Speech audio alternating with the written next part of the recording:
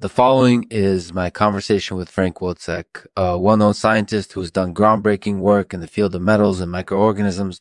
His story is fascinating, and I hope you enjoy it. This was recorded on October 2nd, 2020. Thank you for listening.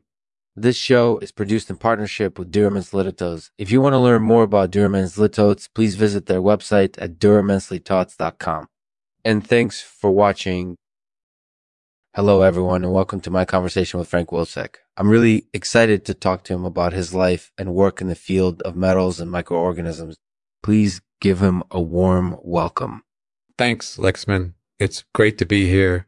So, Frank, can you tell us a little bit about your childhood and how you became interested in science?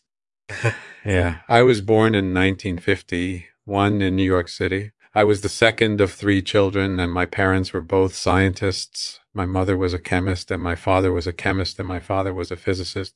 So I grew up around science, and when I got to college, I started to get interested in it myself. After college, what did you do next? Well, after college, I went to graduate school at Columbia University. And while I was there, I met a fellow grad student named Michael Lewis. We started working on a project together, and that's when we discovered the microorganisms that ate metal.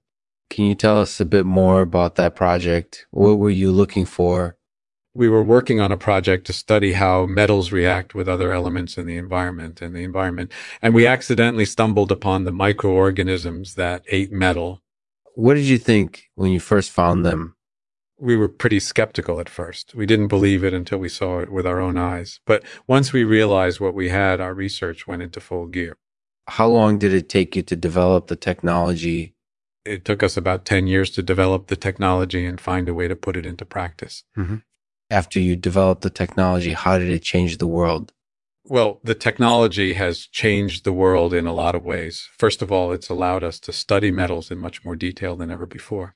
We can now understand how they react with other elements in the environment, and that's led to a lot of new discoveries. And the technology has also allowed us to create new microorganisms that eat metal.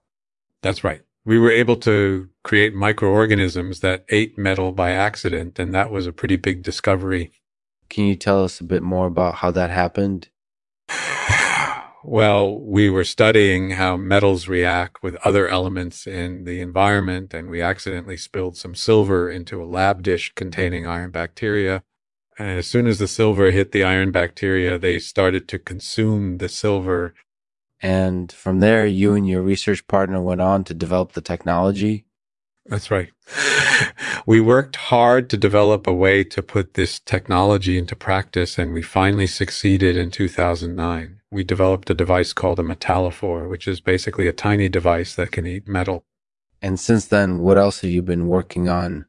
I'm currently working on another project that's just as exciting as our earlier work with metal-eating microorganisms. Yeah. It's called microfabrication.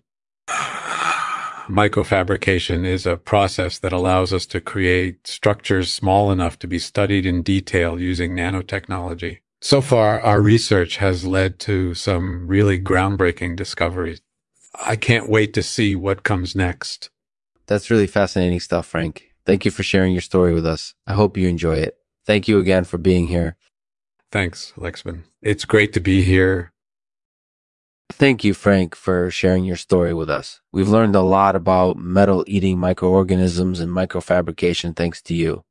Be sure to check back next week to hear more about Lexman's conversation with Michael Lewis, who played a key role in developing the technology behind metal-eating microorganisms. I'm going to leave you with this poem called Metal-Eating Microorganisms. I met a microbe that ate metal, and it changed my world for the better through years of research and development. I've learned about the metals we use and their effects. My work with these little critters has been great, and I'm thrilled to see what the future holds.